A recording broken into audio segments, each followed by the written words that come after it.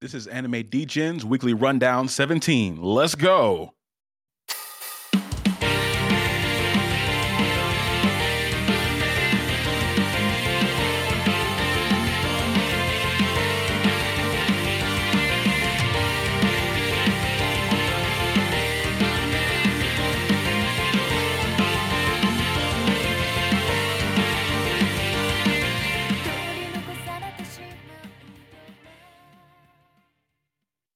Welcome back, guys. This is your Anime Degens here for the Weekly Rundown.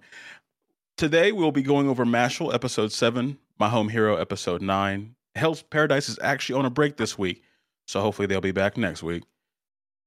Insomniacs After School Episode 8, Demon Slayer Season 3, Episode 8, One Piece 1063. Guys, you want to jump right into it? Let's do it. And just to say, good to be back, everyone. Nice to have you back, man. Yeah. We missed you. I survived. A lot of driving. He's back. How many hours total was the driving? So it was about 44 there, 41 to New Jersey where I dropped off my truck, about 6.5 back and forth to a bachelor party, and then another 3 from there. So. Oh, you're insane, bro. I've seen a lot of windshield time in the last week and a half. What an absolute rider, though. That's awesome. But awesome. Let's get right into it with Mashal. So the episode is called Mash and the Puppet Master. We pick up where we left off last time before some awful recap episode with Mash standing in Langdorm holding the door. The conversation soon leads to conflicts, and now the Langdorm is trying its best to get a hold of Mash's shiny gold coin. Yep. So I really enjoyed that this episode just jumped right back into it, and I didn't even watch the recap episode, so I was like, oh, I didn't miss anything. This is great. Yeah, me either. I try to avoid recap episodes unless I'm like really bored just sitting around the house with nothing to do. I heard from a friend that the recap episode was actually pretty funny, honestly. So yeah. Really? I might actually have to go back and check that out at some point. That's what I said. Won't have any time here soon though. Yeah, I was fumbling to watch 2 weeks worth of anime in a day yesterday, so maybe I'll go back and watch it. We need to get Dan to sleep here soon, man. That's a lot of anime. But what did you guys think of the introduction? The more in-depth introduction of Lord Abel, the Puppet Master. I thought it was interesting. I thought he would appear a little bit more menacing, at least in front of Mashal. I thought he might even, going out on a limb here, thought he might even intimidate Mashal to some point, and he just got none of it. Mashal's too oblivious. I don't know if that's the right word in this situation to understand how dangerous our boy Lord Abel is. I don't think he realizes. I don't think he understands.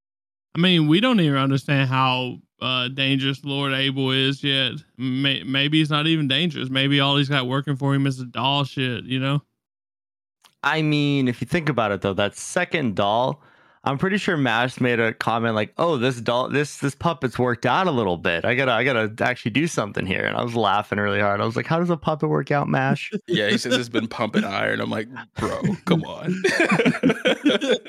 No one else works out except for you. Please catch on to that. I did really enjoy that Mash didn't even notice that Silva was actually a puppet. That's why he was on the ground there. He was just kind of like, "How did you get here, by the way? Like, I don't know what happened." They steps on his face. He's like, I almost killed someone. He felt so bad too. That I thought that was really interesting. I thought he would just not care too much about Silva because he was such a dick. But our boy's got a heart. So that was really cool to see. I thought that Mash was actually about to get bodied by Lord Abel, though. I thought he was about to wipe the floor with him. But Mash kind of outsmarts him in a way during their little scuffle by getting back his gold coin. I thought that was a really interesting way to do that. Out of all the ridiculous things that we've seen, I think that's one of the more ridiculous things. Yeah, Mash might be have a little case of muscle breathing first form, suck the coin up, because that shit was insane, dude. He literally bit off the button and just spit it at the guy. I don't understand how he didn't notice it was soaking wet. Unless it just dried in that. It probably dried from all that wind force, bro. That's true. It's and ridiculous. The man's got lungs of steel and just sucks the thing back up as it's flying through the air. Like, blink of an eye, too. Like, you didn't even see it. It literally took a slowdown from one of the fangs of Langdorm to, like, explain what happened. So my thing is, like, when you're sucking it in that, heavy like he was doing, how did it not, like, choke him, bro? I'm sorry. Yeah, that's what I thought too. Like, I guess he's just got pre-pause on this one. I guess he just really got some strong mouth muscles there. Yeah, I don't know. I was gonna say the tongue is one of the strongest muscles in the body, right? True. I'm sure he works it out. Yeah. Sheesh. I'm not even trying to make it sound sus. There's just no way to avoid. I mean, thanks, Mashal, for doing us like this shit. I mean, yeah, they got us acting sus right now, and it's not even on my own accord. But yeah, that was absurd how he got that back. I thought before this, him like running in the air during Quidditch was absurd, but this kind of just tops that for me. Well, I was actually looking forward. Like I was kind of disappointed because I wanted to see him go take Silver to the infirmary nurses station and come back and get it back. That's what I wanted to see. But that's what we all thought was going to happen. Yeah, I was excited for that, and then Abel got tricked. Yeah. So you guys didn't think Abel looked menacing with those eyes? Like, dude, he's a creepy looking motherfucker. I thought he looks fairly menacing, but I feel like it's shaping up for him to be the main villain or one of the main villains, right? I thought he would look a little bit more creepy. The dolls around him are creepy. I think the setting's creepy, but if it makes me like less afraid that Mash is not at all afraid. Yeah, I think Mash is just oblivious, though. I think Abel is a scary motherfucker. I mean, the dude's got 3 lines. Yes, he's got some creepy ass fucking eyes, and he looks fly as fuck. I mean, he does look fly. That fit is tough. That fit is absolutely tough. You got that right. The drip is dripping, folks. Maybe it makes him less that he's holding a doll. I don't think Mash realizes what's happening, but yeah, it's a little odd. Boys, if I walk up on anybody holding a baby little mannequin like that, I think they're terrifying. Yeah, somebody standing in a dark room that's candlelit with people like bowed down in front of him and he's holding a doll. That doesn't get much creepier than that, honestly. Now that I'm thinking about it, yeah, that's pretty bad. I'm fucking terrified. Mash is just thinking about cream puffs, bro. Don't worry about it. Yes. Speaking of the cream puffs, that being one of the gags of this show, we got the door jokes continue. It had been some episodes before the last one, I guess the 2 episodes ago. But I'm glad they're continuing that. I just need bigger and bigger doors now. That was a pretty big door. Was very happy. Need to see more of it. He took off a second door when he came back from the infirmary, right? He did? I completely forgot about that. Didn't he take he took the door off the dorm room. Because they was fighting each other inside and starting to mess up stuff, and he come in and was like, no, you shouldn't do that. And it was like, you're contradicting yourself right now. You just tore the door off. Yes. I just loved it when Lance and Dot were just sitting there arguing in the room, and Finn is like, what? Get the fuck out of here, guys. But he's like too afraid to actually say anything because he's a little pussy. Yeah, and they keep referring to it as Mash's dorm and like as if Finn doesn't live there as well. I thought it was pretty funny. When we first met Finn, I thought he was going to be like way more serious of a character. I don't know about you guys. I thought he's going to be like super smart and like on task, and he's a goofball. Yeah. I think he's just kind of there. More or less. Just Mash's roommate, bro. They're having that whole conversation about how they're going to take down Langdorm, and he's just like, yeah, good luck, guys. I believe in you. Yeah, and speaking of which, we learned that Langdorm has been stealing all the gold coins from Orca and what is Alder dorm? Yeah. Okay.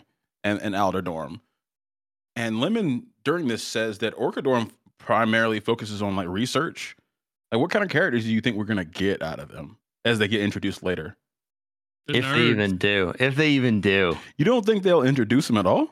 Dude, like you meet like one Hufflepuff through all of Harry Potter, dude. Like, nah, they're irrelevant. I mean, they're just there.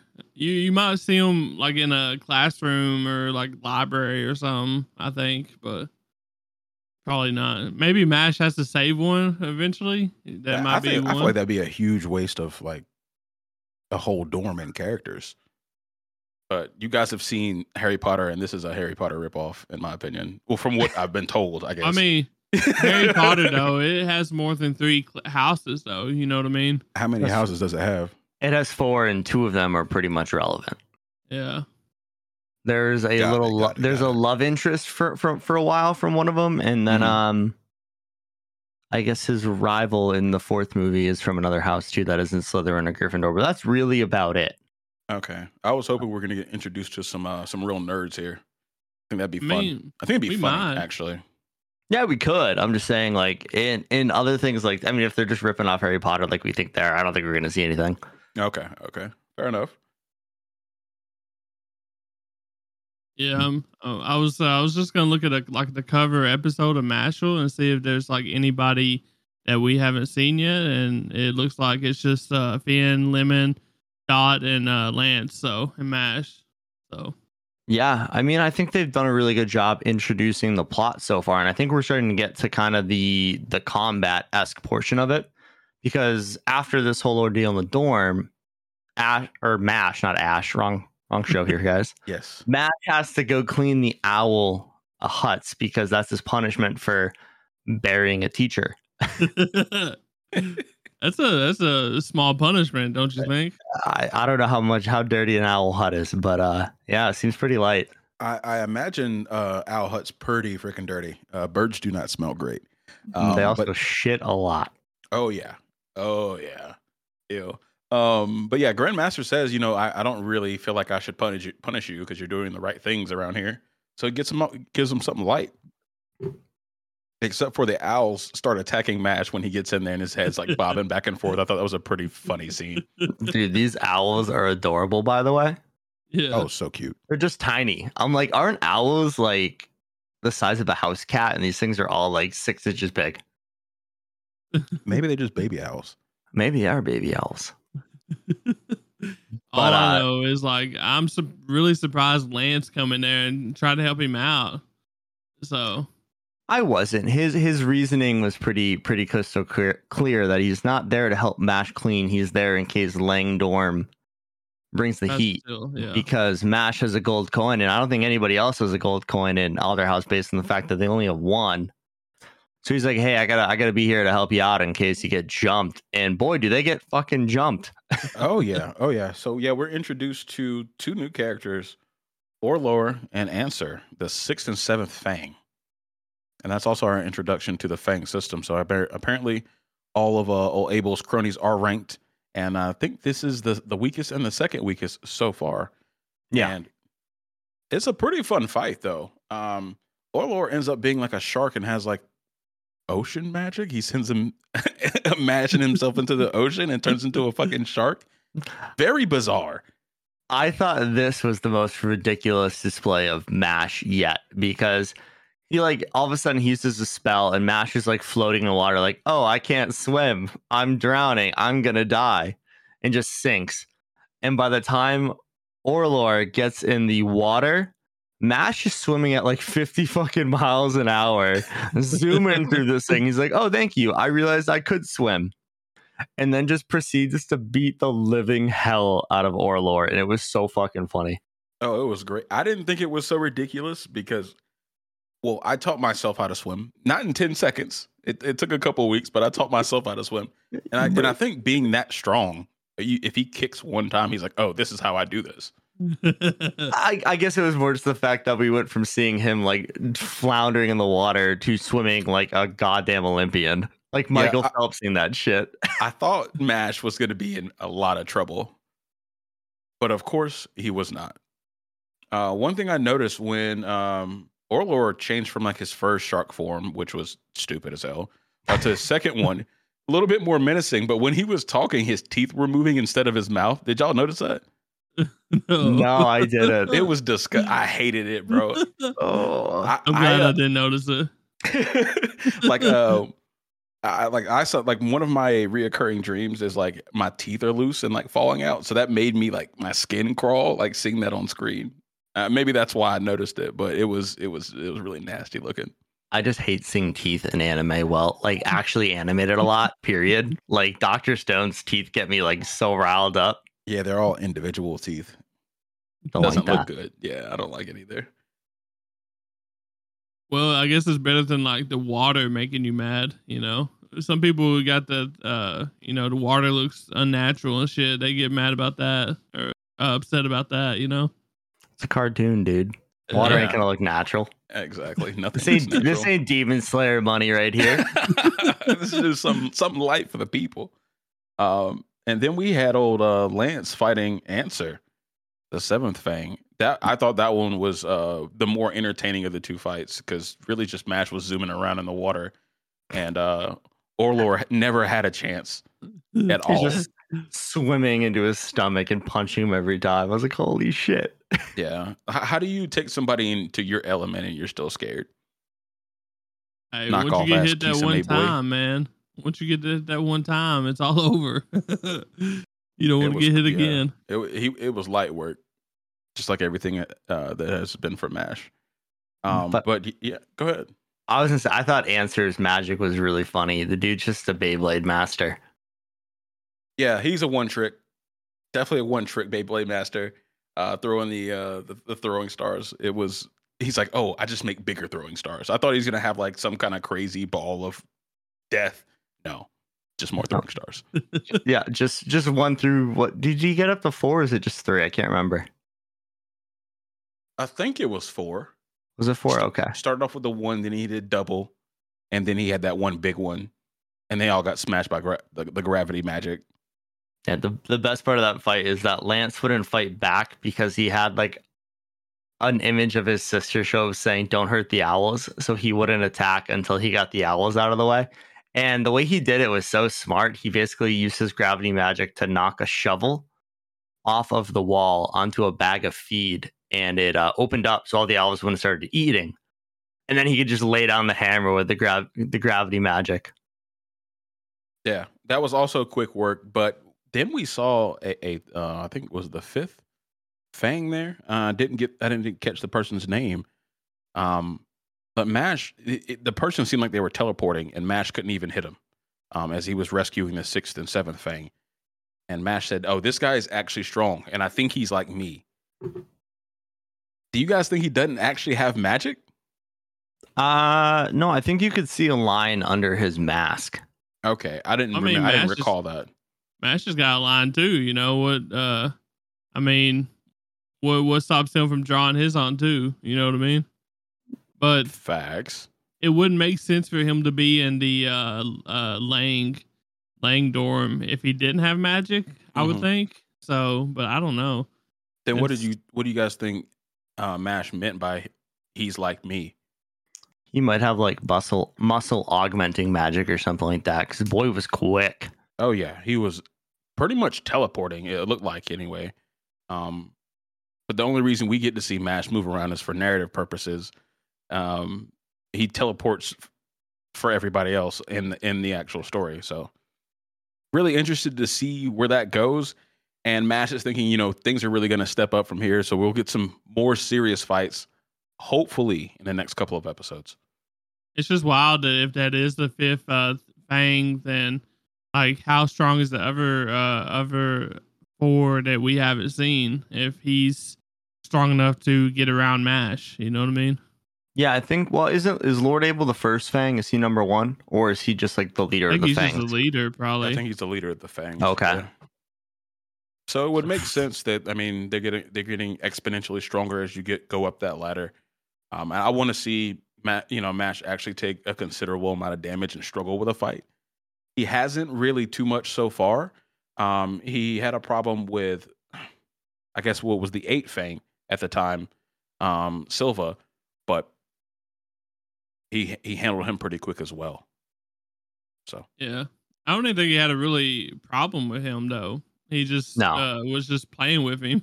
Yes, he was. So, Yeah, I think he was just tanking a few hits to prove a point. Mhm.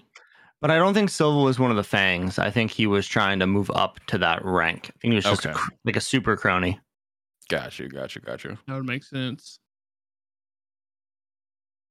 But yeah, y'all got anything else for it?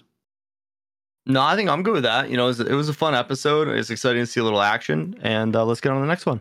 All right, sounds good, boys. Next we have My Home Hero 9, The Academia. Fateful Day. Get out of here. In this episode, Fatal Friday is finally here. And Fatal Friday. Yeah, I like that was that. a good one. I that. do like that.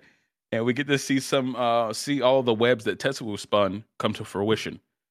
You know, and if everything goes well, Kyoichi might be joining his father at the great diner in the sky.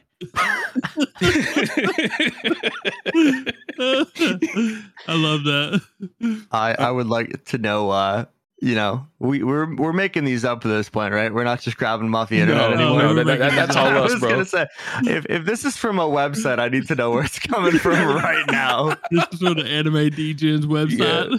Yeah, this is all us right here. We're making this stuff up. Pending. Right. No, you right. Shit. So this episode starts off with some backstory on Tetsuo about his parents and his grandpa.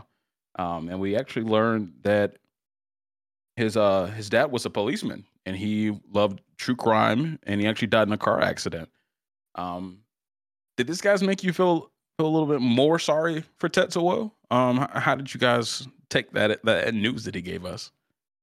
I really didn't feel more sorry for him. I felt that him and Kyoichi kind of had a past that they could actually relate to each other with. I thought that they would.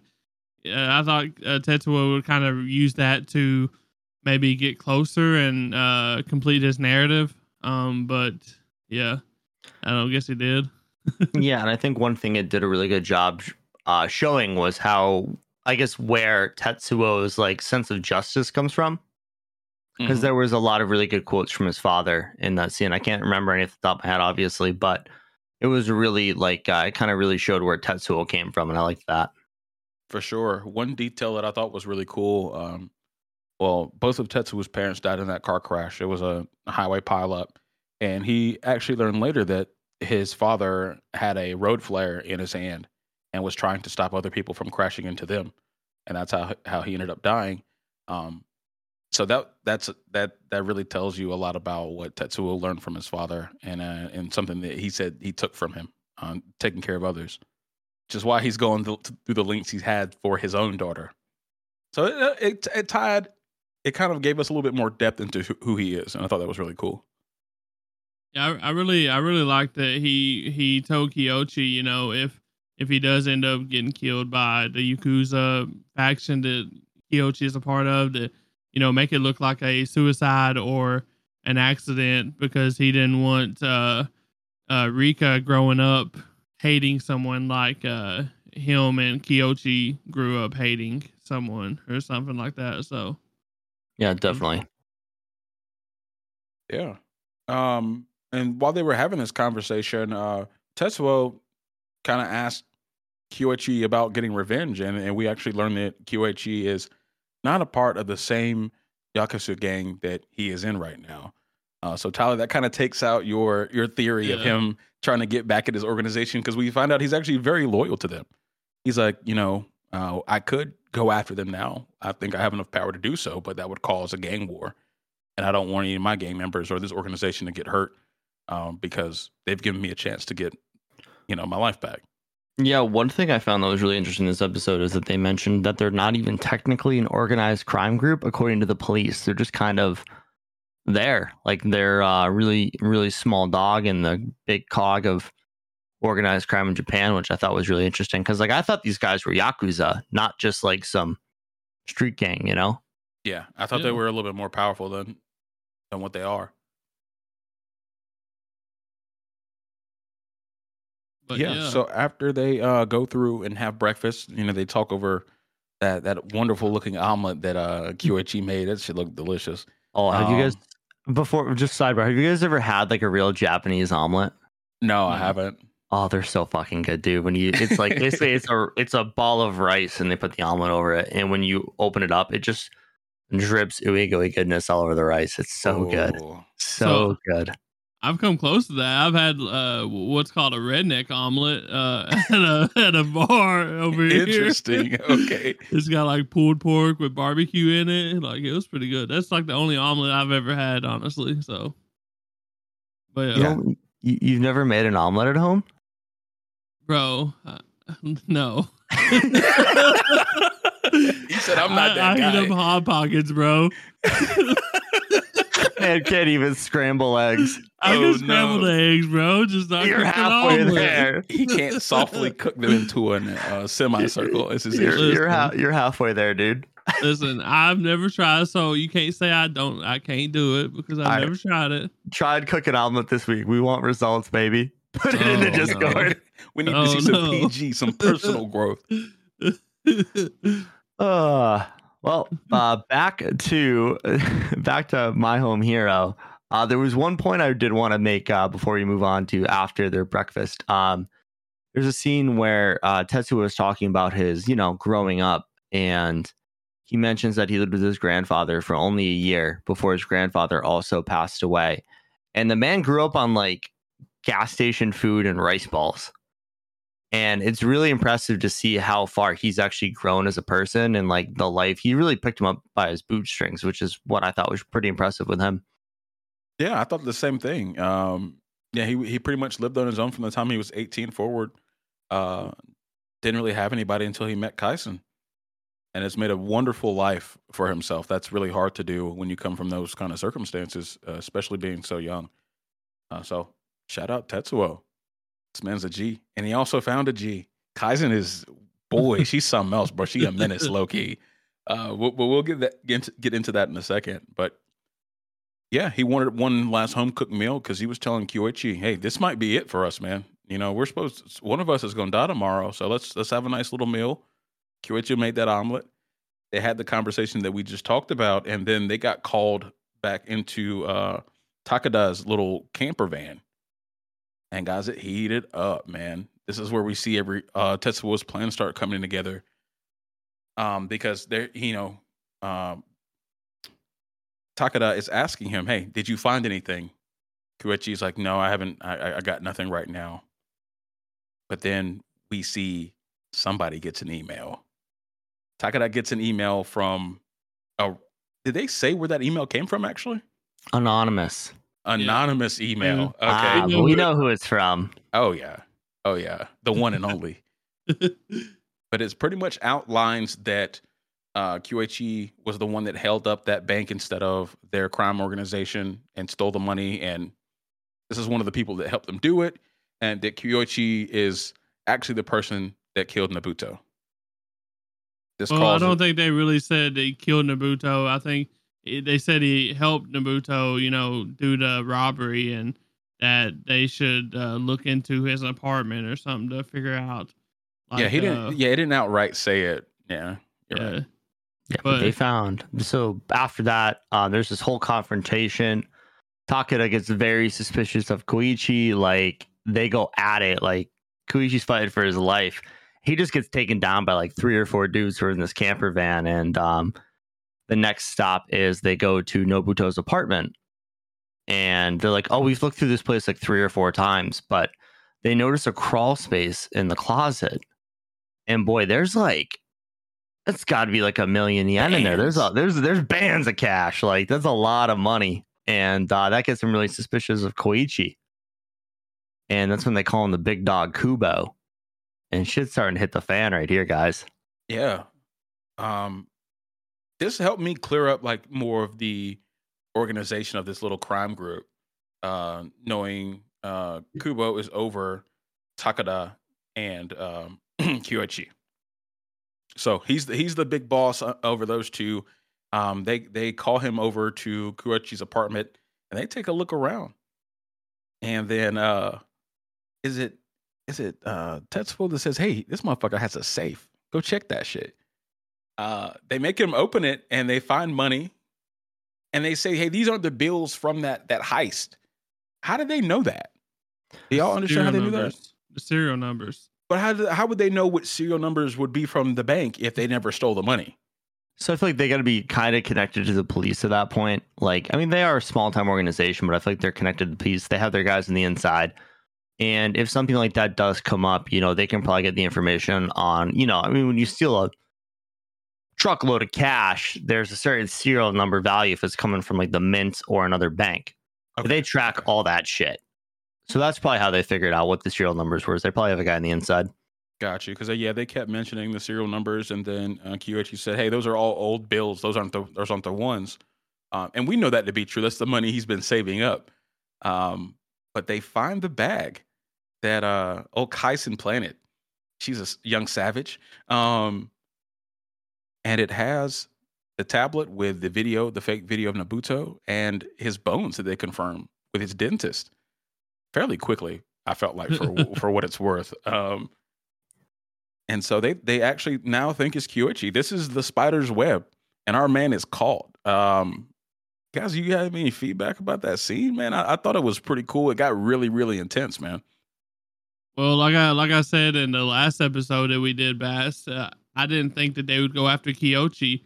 I thought that, you know, Tetsuo was spinning Kyoichi to maybe try to frame Takada, you know what I mean?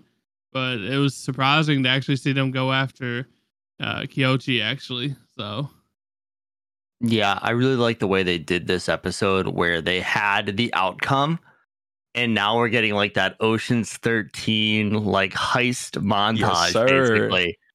And I'm really excited for the next episode. Like I thought the show's okay. You know, it's like mid. I don't know what you want to call it to me. mid. like, you know, it's like a 6. You know, it's good. It's not like the next coming of. That's like high mid. Yeah, that's high mid. 3, you know, it's good. But like, I'm so excited for the next episode because I want to see how they pulled this shit off. Because the fact that they didn't know how to get in the safe. She had to go on a roof and like rappel down and shit. Like, I'm so excited to see how they pulled this shit off because it looks crazy. And the end of the episode, they dropped a bombshell. So Kyoichi's been super desperate this entire episode. He's like, I don't know how the fuck this happened. Mm-hmm. I have no idea what's going on. This isn't me. Takeda's framing me. Like, this is all a ruse. And Tetsuo was just sitting there with a shit-eating grin hidden, like, bitch, I got your ass. And, like, I'm just so excited to see the outcome. I don't know if the next episode is going to be the last one, but I feel like it has to be, right? No, there's 12 episodes, apparently, so... We got 2 more. This was number 9, so we got 10, 11, 3 more, bro. Oh, 3 more, okay. Yeah, so... Yeah. I don't know. What left is there to do besides deliver old boy Koichi in a body bag, you know? I mean, I think we got 1 or 2 more twists left. I think that's how they're going to push it out 2 episodes. See, what I'm thinking is they said bring Tetsuo with them to meet Matori. So they said bring Kyoichi, you know, in a bag and take Tetsuo with them. So when Tetsuo goes and meets him, what's Matori gonna do? He's gonna be like, "Hey, you're not the guy you said you was." And is he gonna figure it out and look into it and figure out what Tetsuo planned and start it all over and maybe try to kill Tetsuo now? Because Matori's pretty smart, you know. Yeah, I mean that's option number 1, and option number 2. I mean, Matori's kind of a nice guy from what I can tell. You know, I mean, he leads an organization of criminals, but like he seems like, I don't want to say honest, but you know what I'm saying. Like he has a decent human being. Human being. Yeah. Remember the bar? He was like, if I find this, you know, person that killed my son, you know, I'm gonna kill him. You know. I feel like most parents would say that though. But he's the leader. Sure. Like I'd say that. Like I'm gonna fucking kill this guy. But he has the means to do it though and get away with it. True. Very true. I mean, I don't know. It'd be really funny if he just posted. He's like, "Hey, my bad, bro. Like, we thought you did it. My bad. You know, like, here, get on your way. You're out of here. See ya." And then, you know, the second option that I can think of is what if Kyochi, like Tetsuo and Kyochi's actually secretly working together, and they're going to take them down somehow, and they show us behind the scenes after it happens. That'd be a fucking twist that I don't see That'd coming. be very fun. Yeah, I don't see that exactly happening, but I think that would be very fun. We got 3 episodes, bro. Yeah, a lot can happen in 3 episodes, as we've seen in this show. My favorite part of this episode, though, was when Kaizen found that evidence bag in the ditch, and like she's like walking up to the apartment and just like smiling, like, you know, she's on a fucking Sunday stroll. She's in a different headspace. You know, I would have a very straight face on. I'd be like, yo, I gotta go handle some business right quick. She seems just like she's very light and happy about everything that's going on. And then she's on the top of the roof, like stretching out, vibing out. Yeah, she's probably got some tunes in her ear. She's just so casual with everything right now. I don't feel like this is her first operation anymore. She's just up there bumping some city pop, chilling, you know, like. Oh yeah, she was getting stupid loose, smiling, giggling and shit. Yeah, a menace. She's the true MVP. She's making shit shake around here. Yeah, I don't know how ordinary like housewife is able to do all the things that she's capable of doing, but hey, she's used to Tetsuo, bro. She's thinking about her next book, dude. She's gonna release this as a story and put it under a pen name, and I'm about to be rich. I'm about to be rich. And like she's been like so matter of fact and like all like making fun of like the crime organization through this entire series. She kept calling them like stupid and incompetent in the email. And I don't think she had to do all that. I think that she was just, you know, kind of airing her grievances right there a little bit. But she's been making fun of all of these criminals, and it's been very, very fun to watch. Yeah. Definitely. Well, I'm really excited for next week's episode. I'm sure you guys are too. Do you guys want to move on to Insomniacs? Yeah, let's knock it out. So this one's Insomniacs After School, episode 8, called Congregation Star. So it's almost time for summer break and the meteor viewing party. The students are worried about their grades while they're making final preps for the meteor shower viewing party. So this episode starts off with like the students heading to an assembly. Kind of, I guess it's kind of like the last day of school before summer break kind of thing. Like just saying, you know, goodbye, be safe, all that good stuff. Is that correct? Did you get that vibe too? Yeah, it's kind of like the send off day, you know, like we used to do like an assembly or like, I guess something like the week of to be like, hey, you know, we did it, blah, blah, blah, like a pride thing or something like that. So that's probably what it was. Japanese, they don't have the traditional like 2 months of break that like we do over here, do they? No. So in Japan, how the schools work is they do like semester 2-3 weeks, semester 2-3 weeks, semester 2-3 weeks. So like all their breaks are 2 weeks. So it's a little different than how we do it. But you know, I think everyone's still obviously looking really forward to having 2 weeks off of school. I always was. Get me out of there, bro.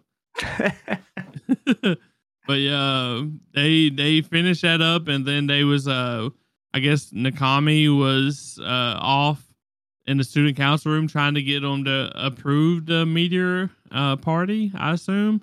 It was like the final approval for everything they're doing to make sure all their permits and stuff like that are in place with the school and with like the town for the road closures and stuff like that. So so they were going through that, and they're taking a while, and the girls start getting like, Magari is getting really nervous about this, and so they sneak over to the student council office, and they're trying to like peek their eyes and do a little snooping, and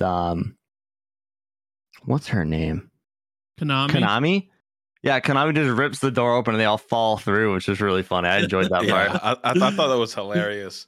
But I wanted to ask y'all something. Like, why do you guys think that Ukagawa went to go present the meteor viewing party instead of Magari? So I think it was just the president of the club went, and Ukagawa is the student council president. Oh yeah, that is right. I forgot about that. He's not there for the presentation. He's there to be presented. Okay. Gotcha. Yeah, and I mean, we all knew it was gonna get, you know, accepted since, you know, they're best buds, obviously. But I mean, why wouldn't it? So imagine if they didn't accept it. The whole show's just a waste of freaking time. Yeah, I was a little worried because at the time I didn't understand that Ukagawa was the student body president. So I was worried too. I was worried just like the girls were. It's like, yeah, it's taking a little while, and I thought that was going to be a big issue because for some reason, in my mind, Ukagawa was in there instead of Magari, and I thought he might have messed something up. But He got everything turned out okay. They had an inside man. But yeah, so after everything's accepted, they have lunch in the student council room, which is, from what I understand, kind of a no-no, which I thought was kind of scandalous on this anime's part. You know, like student council room is for the student council only. Hey, and Ukagawa's MVP, bro. He is. He's the one setting all these wheels in motion. You know, the wheels, the most important ones of the show. I feel like. Oh yeah, for sure. He's been making sure that our two MCs have been connecting throughout the entire show. Yeah, I think if we got to give wingman of the season to anybody, it's Ukagawa, dude. Yes, all day. Yeah, they were sharing like their talents and stuff like that. I believe Nakami said he could sense an earthquake even if it was magnitude 1, which I thought was complete bullshit. But one person shared a talent that I share with them. Was the eyeball relay race where they can be cross-eyed and point their other eyeball in a different direction, and I can actually do that shit. So that was pretty cool to see. Yeah, I can blink really fast, which was another one of the talents. High-speed blinking. I was like, okay, is that a talent? Is that how that blinking? works? Yeah. Dude, she was blinking like a freaking mile a minute, man. Yeah, she was going crazy. Well, since we're on the topic, I guess I picked the corn on the cob one. You know, I don't know. You like the corn on the cob one? Yeah. I'll do that one. I'll do that one. That chick could put down a cob, boys. Yo. Pause. She was very, very efficient with getting all those corn kernels off that cob, man. Holy shit. Yeah, that motherfucker was clean afterwards. Looks like a typewriter going back and forth. You gotta have some good teeth for that. For our younger anime viewing listeners, typewriters were what existed before keyboards. So check them out; they're really cool. Oh wow! I bet the kids don't know that was a thing. Wow. Jeez, that makes me feel old. We practiced typing on a typewriter in kindergarten with the floppy disk, bro. Nah. Typewriter didn't need a floppy disk. You just did the paper in there. Mm-hmm. You had the racket each time it went to the end. Made that little chiming noise. Yeah. Ding. We're ancient. We're ancient, by the way, guys. We're old as fuck. Boomers. But yeah. But yeah, so they have lunch. They show off their talents, and they're kind of sitting there like, do we have anything else to do? Trying to think. And Kurashiki, who's the teacher and head of the club, is like, no, all we got to do now is wait. And it just flashes to the next day with Nakami staring out the window, and it is raining cats and dogs, like pouring like a motherfucker. And he's just sitting there like, you could just see it in his face that he's absolutely devastated. I felt so bad for him in that scene. Yeah, I did too. I mean, he did so much planning. You know, I felt like he did everything right. He had people ready to go stand out in the street and direct people to it. They said they had about, what was it? Was it 30 or 50 students that were interested in going? So it would have been a pretty big showing. He had all his friends helping him out, and he was being the leader. So if I was 14, 15 and something like that happened to me, and like just Mother Nature came in and said no, I'd be pretty devastated. So 100%, man. I'm surprised my man didn't cry in front of his friends. I might have broken down on that one. That's why he booked it. Yeah, that's why he run off. So he also said before he left, he said he was sorry and he felt like this was all his fault. Yeah. Why did y'all think that was? So it kind of. I'll go for it, Tyler. No, you go ahead. I was gonna do something else. Yeah. Oh, I was gonna say, it kind of got into it later in the episode where he's like saying, every time I'm this methodical and I think I'm doing everything right, nothing ever turns out the way I want it to. Which I really felt for the guy, man. He like that sucks. Yeah, all the planning in the world can't defeat Mother Nature. But I guess the meteorologist in the area should have done their job too, and maybe this could have been avoided. Yeah, man, that was a pretty big storm. I don't know how you missed that one. Yeah. It'd be like that sometimes, bro, I guess. But For real. You also can't rain date a meteor shower, so. Hey, remember Alice Gear? Hey, Fair. remember Alice Gear's Aegis, bro? The same shit happened to them. No, I don't. It I've was- blocked that Why out would you of bring my. that shit up right Same now? shit happened to them, bro. They just out of nowhere. It's because we I don't think you ever did, but we want to make them watch the entirety of that series, dude. I'm working on it. Evil. Oh man. But yeah, no, he completely runs away and runs through the rain, and Yui and Magari actually go out looking for him, and Magari finds him on a bridge.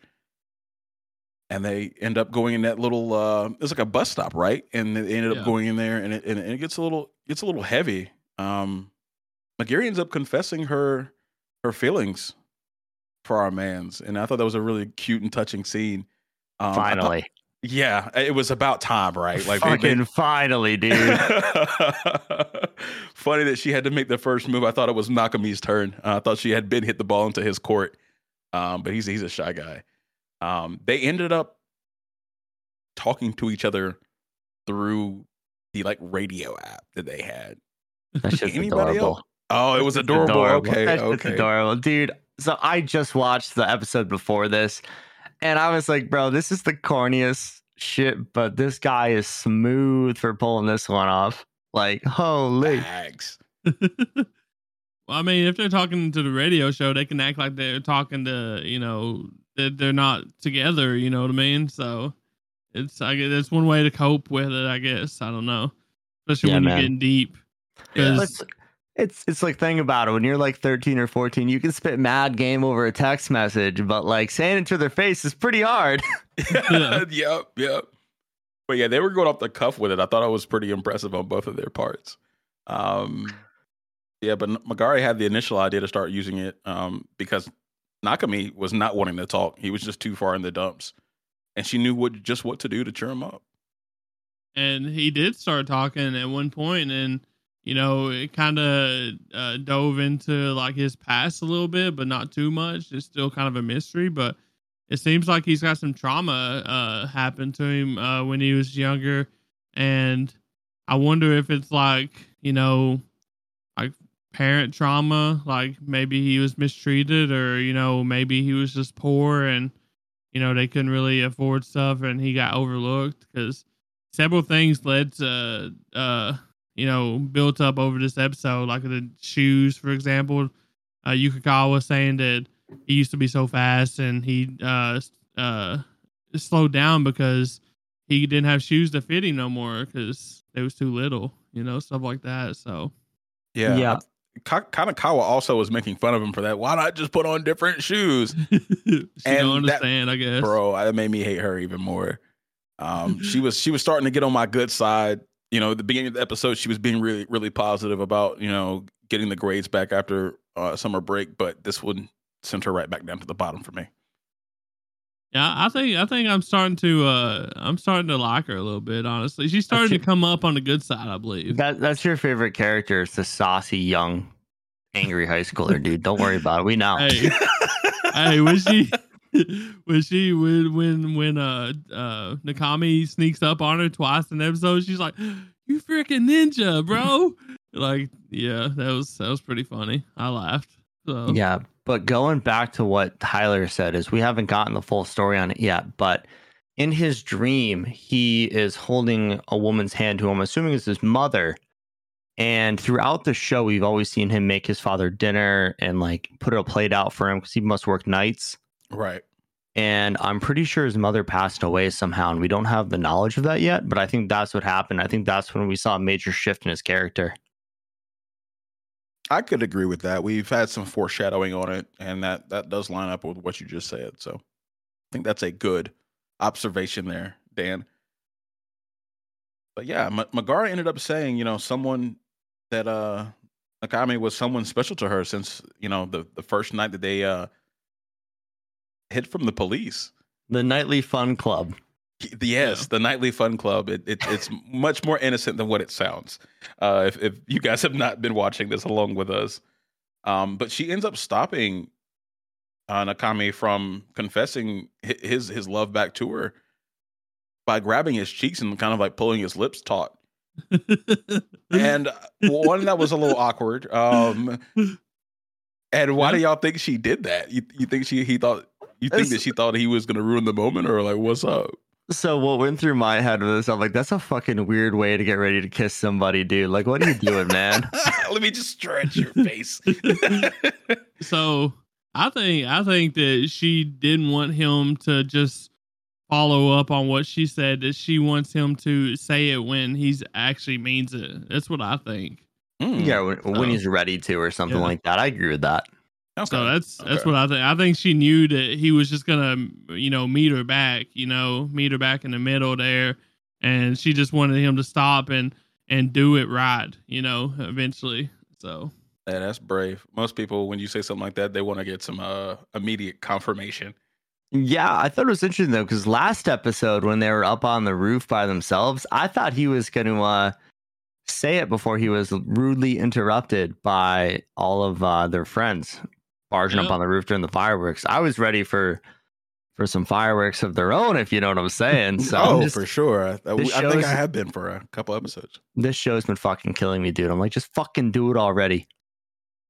Well, unfortunately, they get interrupted again by no other than Yui, bro. The worst one that can interrupt him.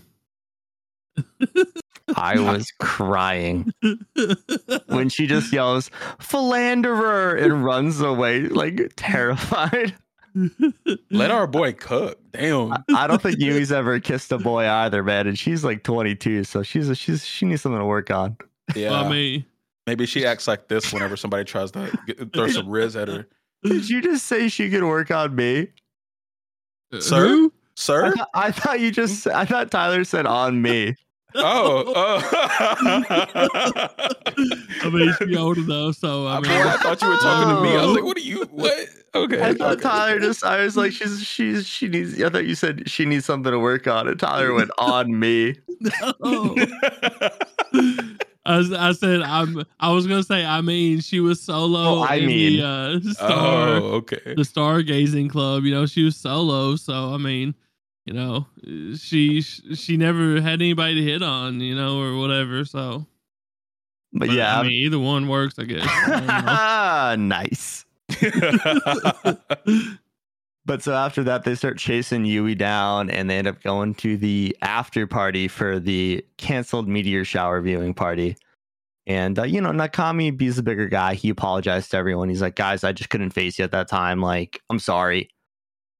And there's a scene where they're sitting there, and Yui rudely grabs a shrimp off of Ukagawa's plate and just starts like miming two shrimp making out.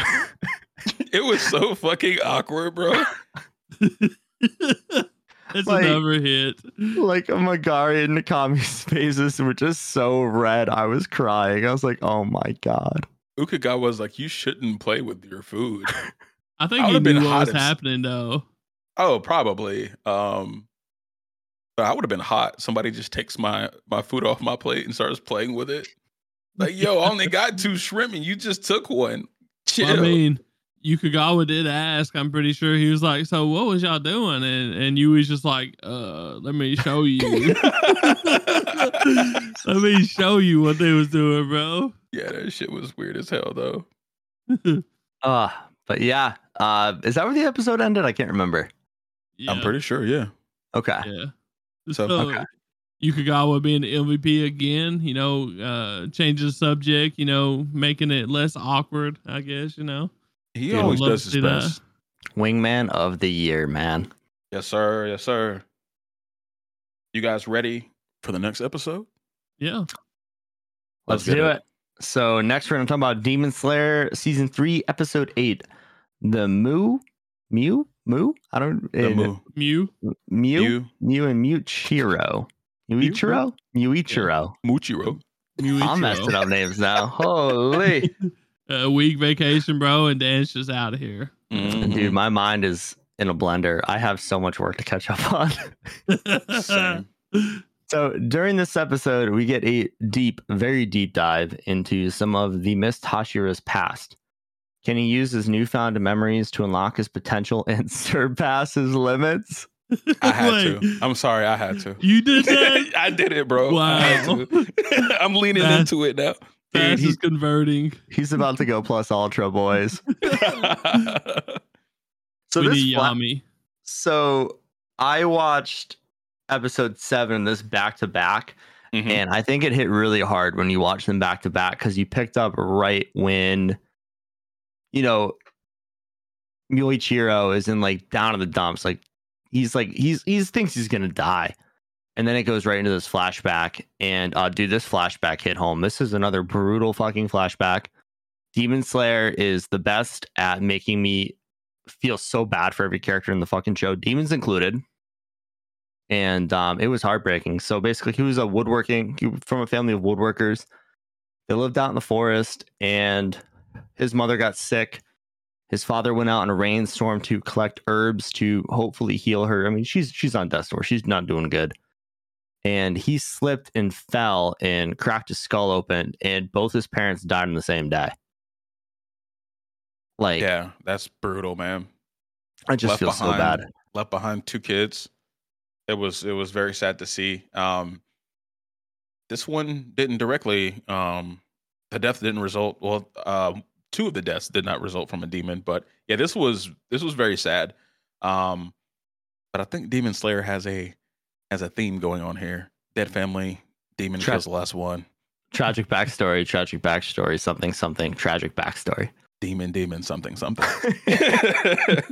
How fucking confused were you after this entire flashback that he's like, oh yeah, I had a twin brother? Like, I mean, I know he has amnesia, but like the fact that he randomly goes, oh, I was only alone for, I had somebody else for a whole nother year. I was like, what the fuck? I was so confused until like they introduced him. I was like, I know he has amnesia, but how do you remember your parents but not your brother right away? Yeah, who you spent like a whole year alone with. I thought that was really interesting, and the fact that he was like, "Oh yeah, I had a twin." Okay, bro, like you need to pull it together. But to be honest, you know, what's his name? Yuichiro. Yeah, Yuichiro. Right? Yeah, I mean, he treated Muichiro like shit though. Like he was very hard on him. So I mean, I could see how, you know, you would want to try to forget that, especially the way it ended, which we'll get into later, you know?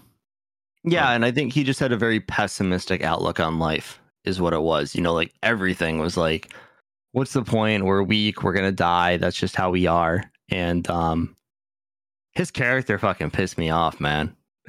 Yeah, I was very, very angry at Yuichiro as well. But I kind of also understood where he was coming from. If you're that young, you don't really know how to process those kinds of feelings. And the only other person there probably reminds you of your parents, so you probably be angry with them as well.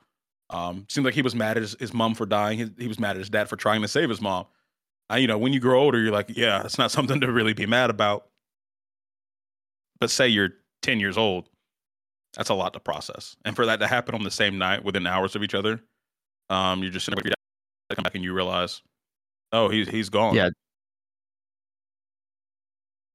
It's a little too much, you know? Yeah, definitely, man. I think that the whole flashback was heartbreaking, especially with like, so after that, Yuichiro and Muichiro basically lived together and continued collecting wood and doing what they should, trying to survive, you know, all that kind of stuff. And they're visited by Amane, who is the wife of the leader of the Demon Slayer Corps. And she's basically like, you guys are from a line of legendary swordsmen. Like, come with us. We'll train you. We'll take care of you. All this other stuff. You know, you don't have anything else to like going on right now. And Yuichiro starts fucking throwing rocks at her and shit and everything else. Like, get the fuck out of here. We don't want you. Like, leave us alone. And Muichiro is very like, holy shit, that's awesome. Let's go be swordsmen. You know, that's badass. And Yuichiro just shits on his dreams repeatedly. Like, you're weak. We're weak. Like, we can't do this. Like, what makes you think you can be a swordsman? Like, you can barely carry wood, you know? And then it just hurt, man. It just hurt to see. Yeah, didn't he say something like too, like you can't even cook rice balls or something like that? Yeah, I swear he did. I was like, damn. When he said that, I was like, yo, chill. Like, I understand like not wanting to go into danger, but like you ain't have to do all that. He's obviously been doing a good enough job helping keep you alive, so that's something, right? But yeah, I think it was just him being afraid of losing his brother. That's all he's got left, even though he does treat him like shit. Going back to what I said about him not knowing how to process his emotions. But yeah, if I lost my parents, I was 10 years old, and all I had was my brother left, and then some lady says, hey, you guys are supposed to go fight demons now, I'd be like, yo, fuck you. Yo, go like, we're out here living in peace. Like, go fuck yourself. Yeah, my first response would be, what the fuck's a demon? Like, what do you mean? There's no demons out there. I chop wood and I cook rice balls. Like, chill out. But which I didn't necessarily find anything wrong with that, even though I didn't like the character. I understood. It was funny. Yeah, it was kind of funny. But so now we get to tragic part number 2 of the backstory, and so it's the summer. They're sleeping. The door's wide open because it's really hot in their little hut, and out of nowhere, a demon shows up, who looked like a pretty scary demon. You know, he kind of had like the Akaza vibes going on, except he had like claws for hands. You know, he had like a similar build to him. And I was like, oh shit, they're dead. And I thought it was Akaza for a moment. No, Akaza doesn't have claws like that. Well, right? before we saw the hands, when he was just standing in the doorway, I was like, no way. That would have been nuts. Yeah. That would have actually been nuts because that would have been... Lucky for them, it wasn't him. So basically, the demon goes to attack Moichiro, and Yuichiro jumps in front of him, and homie just loses an arm, like full on thing flails through the air. Like I was like, damn, poor boy just lost. He's gonna bleed out, you know? Yeah, off rip. But I thought that said a lot that he jumped in front of his brother, and if you guys remember, they hadn't talked for like a year or something like that. They hardly even like looked at each other anymore. But the fact that he was still willing to go through and put his own body on the line, I think says a lot about who he was. And then knowing how his life ended, it was pretty impactful. Definitely. And so Moichiro basically starts pulling him back. He's terrified, but just something snaps. He full on snaps, and he brutally fucks this demon up. Like he's got a hatchet in his hand. He like drove stakes through this guy, had his head crushed with a boulder. And he's like, I crushed his head with a boulder and he still won't die. But thankfully, sun comes out. Yeah. I mean, he had him pinned down, though. What do you have, like 9 or 10 stakes in nobody's body? Oh, yeah. It's crazy, like 2 or 3 in each arm. I was like, yo, what? I'd pay good money to see that animated, that fight. Because he had that demon fucked up. I was kind of sad that we didn't actually get to see it. We just, it just flashed forwarded to, him just standing there, talking, doing a monologue about it. So I thought it was a really good way to show the blind rage he was in, though. That's true. Because he basically said that like all you could see was red. And then like the screen is red. It looks like blood kind of dripping kind of thing, like a red, a hazy red thing. And all of a sudden, we just see this demon fucked up. And I was like, holy shit. He went demon mode. No, he for sure did. I'm like, in my mind, I'm trying to picture how he got that demon in that position, being that young. And maybe he was a little stronger than what he looked like because they do chop wood every day. But yeah, he had the hatchet and the stakes and the hammer, and he was just laying into old buddy. He stepped up in the wrong house that day. Definitely. I mean, I guess it's something to do with his, his heritage coming back, his bloodline. So that I think they said what'd she say? They're members of the first swordsmen or something like that. Yeah, so they're descendants of the sun-breathing swordsman from the very beginning. Yeah. Oh, that's huge. Yeah, that's massive. But basically. I'll go for it. No, go for it. I didn't have much to say. Oh, I'm just continuing on here. So Muichiro crawls back to the cabin to find his brother lying there in a pool of blood. And his brother is praying to God, Buddha, whoever's out there listening, please protect my brother. Do not let him die. And that shit hit the core. And everything Bass is saying, you knew was true at that point. That he really did care for his brother. He was trying to protect him by keeping him out of like that line of work of being a demon slayer. And shit, man, it hit hard. It hit hard for sure. Yeah, and it was actually, we go back to the title. We say Mu and Muchiro, the Mu and Muchiro. During the episode, his brother was saying the Mu and Muchiro means meaningless. It means incompetent, and he was like, "I've always known the Mu and Muchiro means infinite." So he actually held his brother in high regard, and his emotions were messed up, like I was saying, but he was also just trying to protect his boy. He was trying to get all them, fancy ideals out of his head, and trying to, keep him home and safe, I guess. Yeah. I mean, he did it in a complete wrong way. Yeah. But his intentions were good. But it was good to see him in his final moments kind of admit how he really felt, knowing he didn't have much time left. And I think for the most of that, he didn't even know Muchiro was standing right next to him because he had his face pointed towards the wall. So he was just really just letting it fly in his last moments. And I'm really glad to see that Muchiro got to see that, got to hear that. And it kind of seemed like going up to the next scene, it seemed like that unlocked his like latent potential, getting his memories back and kind of remembering what he's fighting against and what he's fighting for. So he definitely got a big power boost after that. And I thought that was freaking awesome. Did you guys think he acted more like his brother? The Miss Hashira acted more like his brother when he didn't have his memory? Yeah, definitely. He was very similar to that. And I thought we were going to get some crazy like twist where he was actually his brother, not himself, or something like that for a while there, because the personalities were the same. But it's just crazy to think that traumatic event is what made him lose his memory, from what I can tell.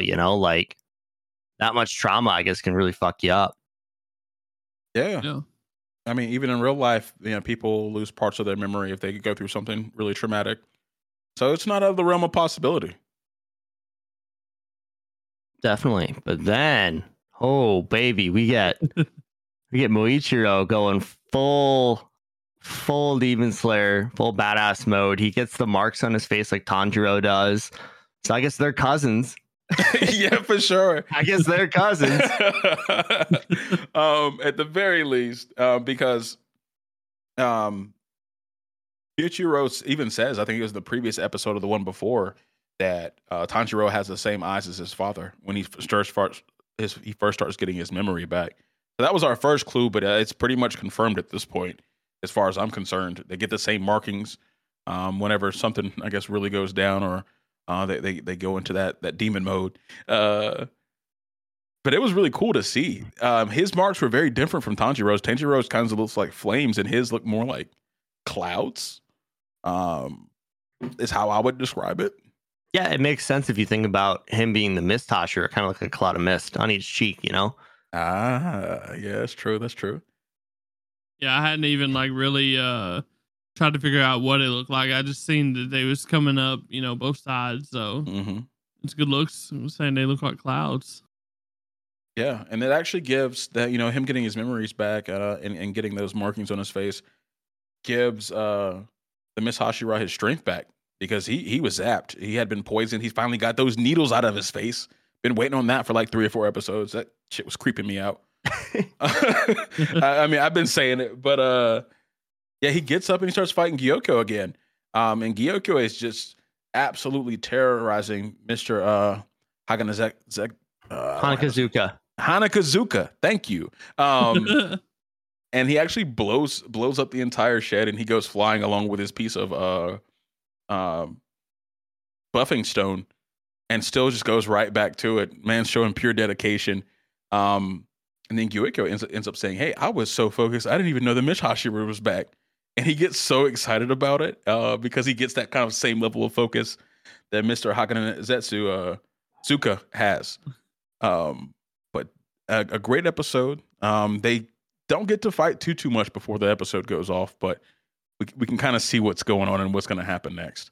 Yeah, dude, we're about to get some really great fights. I know I wasn't here last week, but like the combo upper fourth demon dude with the homie with the drums. That's just Hatred. badass. Right? Is that hatred? Yeah. It's a fucking cool design, dude. I was like, oh, this is our boy Enal, dude, with the fucking drums on his back. That's what we were saying. I got to figure out like where that like drum ring is from in like, you know, mythology or something. Because I couldn't find a reference to it, but it is a dope ass design. It's a homage to One Piece, baby. Hey, let us see that. But yeah, we got everything going on that one, boys. You think? Yeah, I think we pretty much covered everything. I'm really excited for the next few episodes and see where this goes because the fights are about to get crazy. Oh, it's about to go nuts. Yes, sir. Alrighty, so we're gonna move on to One Piece 1063, called "Luffy is on the Move: A Turning Point of a New Era." So in this episode, Usopp finally finds the wounded Kinemon and Kiku, who both want Usopp to save the other one. While this is happening, Onigashima starts to learn about King's defeat and the increasing possibility of the Raiders winning. So we start off this episode with like, I think it was roughly 5 minutes of recap from the Zoro fight from 1062. Did y'all enjoy that? Yeah. I mean, come on, bro. Yeah. What you asking silly ass questions for? So that shit is gas. I wasn't here last week, but I just want to say that 1062 might be the greatest like One Piece fight yet. Confirmed. There's one cover that's probably gonna beat it, but this was fucking awesome, man. Like I remember reading this, like, oh, this is badass. Yeah. Mm-hmm. But the way they animated that shit, bro, oh my god. It was fire, Like- It was amazing. It was absolutely nuts. That's a lot of money through that episode, dude. Shit was insane. Yes. Yeah. Yeah. I mean, I we enjoyed like, it, man. like I said, we know who the number 2 is now. I mean, it is what it is. All you Sanji stands, Sit the stand fuck down, down. bro. Sit the fuck down. Go sit in the number four slot, fellas. Ooh. He's back. Yeah, this one, I mean, this episode was, I think, Tyler, you said it in our Discord. It was pretty much like a glorified recap episode. It really was, though. There was a couple of new things that happened. So I think we should at least start with that stuff. Usopp finally finds Kinemon, like you said in the summary, and he put Kinemon's body back together. Or I guess his body came back together on its own. And then we have Izo showing up because Usopp's not really a fighter. He ain't really like that. And we know bro. Yeah, he was gonna leave him. He's like, oh, y'all don't want me to help either one of you? All right, bro. I'll catch y'all later. Yeah, on some typical Usopp ass shit. But yeah, Izo shows up and refers to my man in his proper name, God Usopp. Oh, the king of the snipers. I was like, the king of the snipers. How do y'all think Izo learned about that? Because I don't feel like many people. Bounty posters, dude. Is it King? Is it Soga King? Yeah, no, he was Soga King on a bounty poster, and then his current bounty poster literally says God Usopp. Oh. Yeah. Fuck yeah. Okay, I didn't even know that. That makes me happy because that's what I refer to Usopp as in my private life. He's Sniper King, dude. Yes, he's finally getting the respect he deserves in universe, and I appreciate that. Deserved is a strong word. Deserves. Hey. Oh no, deserves is still a strong word. Hey, he got all the respect he needed in Dressrosa, bro. He's good. His lifeless body being used as a freaking. Look, bro, y'all gonna put some respect on my man's name eventually. Nah. We'll see. Nah. Okay. It's Usopp, dude. Come on. Somebody get back to the fucking episode. Y'all capping. Yeah, I wouldn't call it an overglorified recap episode. I think it just kind of like took everything we had already seen and just like brought it forward a tiny bit, you know? Yeah, it did move it forward, but it really just kind of went around the battlefield, right? I think that's what that it served a purpose. Yeah, no, I think that's what that chapter of the manga did the same thing. So, oh really? Well, instead of calling it a glorified recap, let's call it a glorified check-in. That's probably a better word. So yeah, I like that. Okay, that's fair. That's fair. But yeah, we have a bunch going on. I mean, Yamato makes it down to the armory, and she has Fuga Just destroy the number 6. I can't remember what they call them, the monster guys, and just full on like bull rushes him through a door. Roki? Yeah, Roki just bull rushes him through a door. I was like, holy shit, these things are insane. Yeah, and then we got Kazimbu headed down there, the Fire Spectre. So what do you guys think that Yamato's going to do now that she's down there? You know, how does she disarm all that stuff? Like, well, you guys know. I keep forgetting. Well, yeah, I mean, we know, but I don't remember. Yeah, okay. For episode's sake, science sake, whatever. Mm-hmm. What if she uses some of her like ice powers? We've talked about her having like ice abilities before. What if she uses some of that to kind of slow it down? What do you think about that? Kazimbu's made out of fire. Yeah, Ice and fire turns into water. It'll work out. Yeah. I don't know, dog. You make everything damp, nothing's gonna explode, right? But you have a heat source that's gonna dry everything out. Nah, details. Okay, all right, boys. All right. Game of Thrones? This ain't Pokemon. Fire? What'd you say, Tyler? Game of Thrones? Ain't that the title of Game of Thrones? Like the Song of Ice and Fire Fire and Ice or whatever? Yeah, you're right. Yeah. We're just gonna isekai into Game of Thrones like I wanted to. I quit. I'd quit this whole goddamn anime. Just go to the next episode and the Night Walkers. Hey, we could even go into Kano. I'm so deep into this fucking anime. Well, Bass, let's say that doesn't happen. Okay, I didn't think so. That was a pretty terrible lie. But yeah, we go back and we see Momo still trying to slow down Oshiganuma with his flame clouds. Orochi and Hiyori, you know, she's playing some sweet tunes, and he's talking about running away and marrying her and living in the land of Wano, which I don't know how he thinks he's going to get away with that, but that's what he wants to do with his life, whatever. Well, so you got to think nobody in the Flower Capital knows what's going on here, except maybe like 3 or 4 people. So like if he comes back, that means the raid failed, and like they're not going to talk about that, like, you know. So like it just kind of go back to being what it was. But and I mean, you know, Kaido is literally planning on setting down Onagashima's on top of the Flower Capital too. So I mean, you know, that's true. I mean, but like if the raid fails and we know that Kaido tried to kill Orochi once, how does he think he's going to live in peace on the island? That's true. I think he's hoping Luffy takes him down, maybe. Yeah, I don't know what he's thinking. But I don't think he's thinking, bro. Yeah, he's not. He never does. But, so that scene led us into a continuation of one of the big 3 fights left. Raizo versus Fukurokuji. There we go. Ooh, there we go. Nice with it. I'm getting it back. And I'm loving that fight, dude. That fight's fucking awesome. Like they're sitting there in this crazy burning building. They hit each other with the paralyzation jutsus. Like Raizo's back is on fire. I'm like, they're doing a really good job with that fight, because like I thought it was kind of like when I was reading it in the manga, I was like, oh, this is just a side fight, but they're like taking it to the next level, and I really enjoyed it. Yeah, it seems like it's a pretty important fight. Yeah, and Raizo, you know, I'm just gonna call him Fuku. I'm not gonna tongue twister myself today, or again today. So Fuku tells Raizo, he's like, "Hey, you caught on fire first. It's time for you to release this paralyzation jutsu." And Raizo says something pretty badass. He's like, "I am a retainer of Odin. I don't even feel this heat on my back." And I thought that was really cool. But you know, the samurai and all the retainers are always lying about how they feel. So I thought that was pretty cool to see again. Well, you gotta remember. You got to remember too that Raizo sat above a burning pot of oil for an hour. That's true.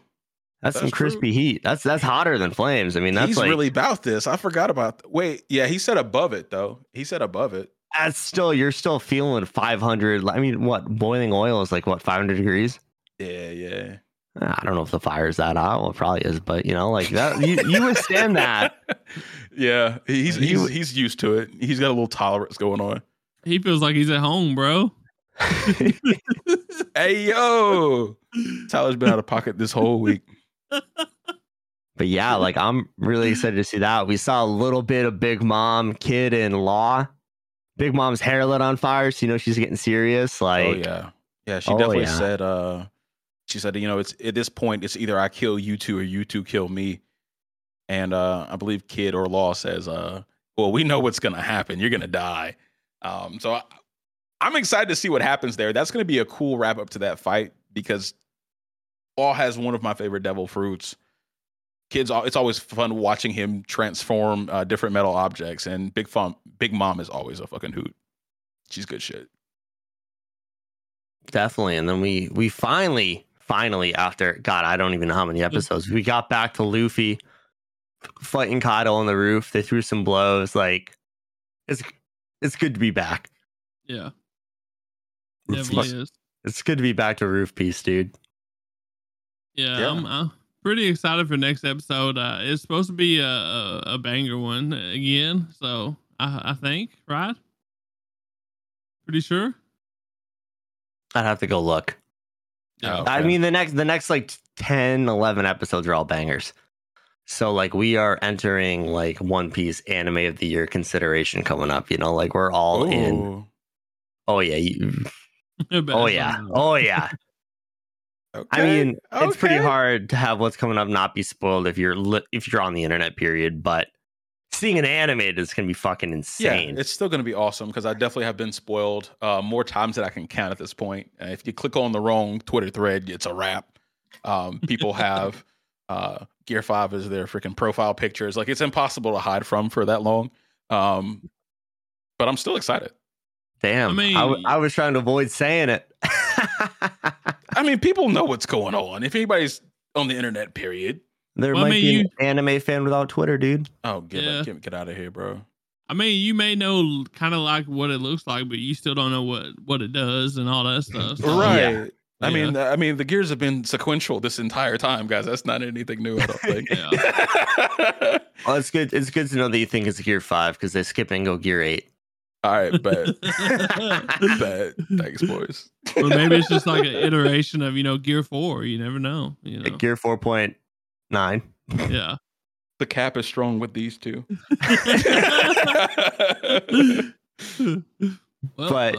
Yeah, I mean, it was really good to see them boxing again. It was awesome to see a Red Hawk. Like, it's good to be back. The auras are back a little bit. They're not as excessive, but they were there a little bit. Respectable. It was a respectable amount of aura. I could tell what was going on.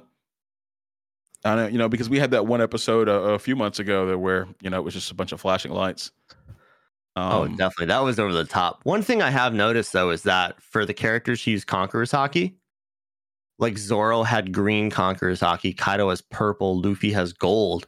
Mm-hmm. And then if you go back to the anime opening where it shows Rocks, Goldie Roger, Whitebeard, and somebody else, the Conqueror's Haki behind them is starting to mimic the glow around the characters' colors in the back. So like Odin and Zoro both have green. Roger and Luffy both have gold. Kaido and Rocks both have purple. I thought it was kind of interesting. Okay. Good detail pickup right there. Yeah. Little foreshadowing. I've watched a lot of One Piece. I love One Piece openings, so I just fucking watch them. The songs are gas, dude. Very good. Awesome, boys. Yeah. Well, what do y'all think? I think that's enough for now. I just want to say I loved Izzo with the blicky. Oh, he was rattling them things off, wasn't he? Man, my man's got the blunderbuss with like a 30-round clip in it. I was gonna say, dude, that looks like a bolt action rifle. He's like, bah, bah, bah, bah, bah. Yeah, man, it sounded like he had a Uzi up in there. Shit. That shit was funny as hell. Uzi, Izzo, pretty close, right? Yeah, I was like the gun fan in me is cringing right now, but the anime fan is having a fucking ball. I loved it. Awesome. Well, guys, we appreciate you hanging out for this week's weekly rundown. Shame there's no Hell's Paradise to talk about, but we'll get back to that next week. Make sure to join the Discord. Anime or linktree.com/animedegens has the link to our Discord, our socials, Twitter, all the shorts Tyler's been putting out there. And we'll catch you guys on Thursday for the Anime Degens Bullshit Hour, baby. Woo woo. 遠くからだ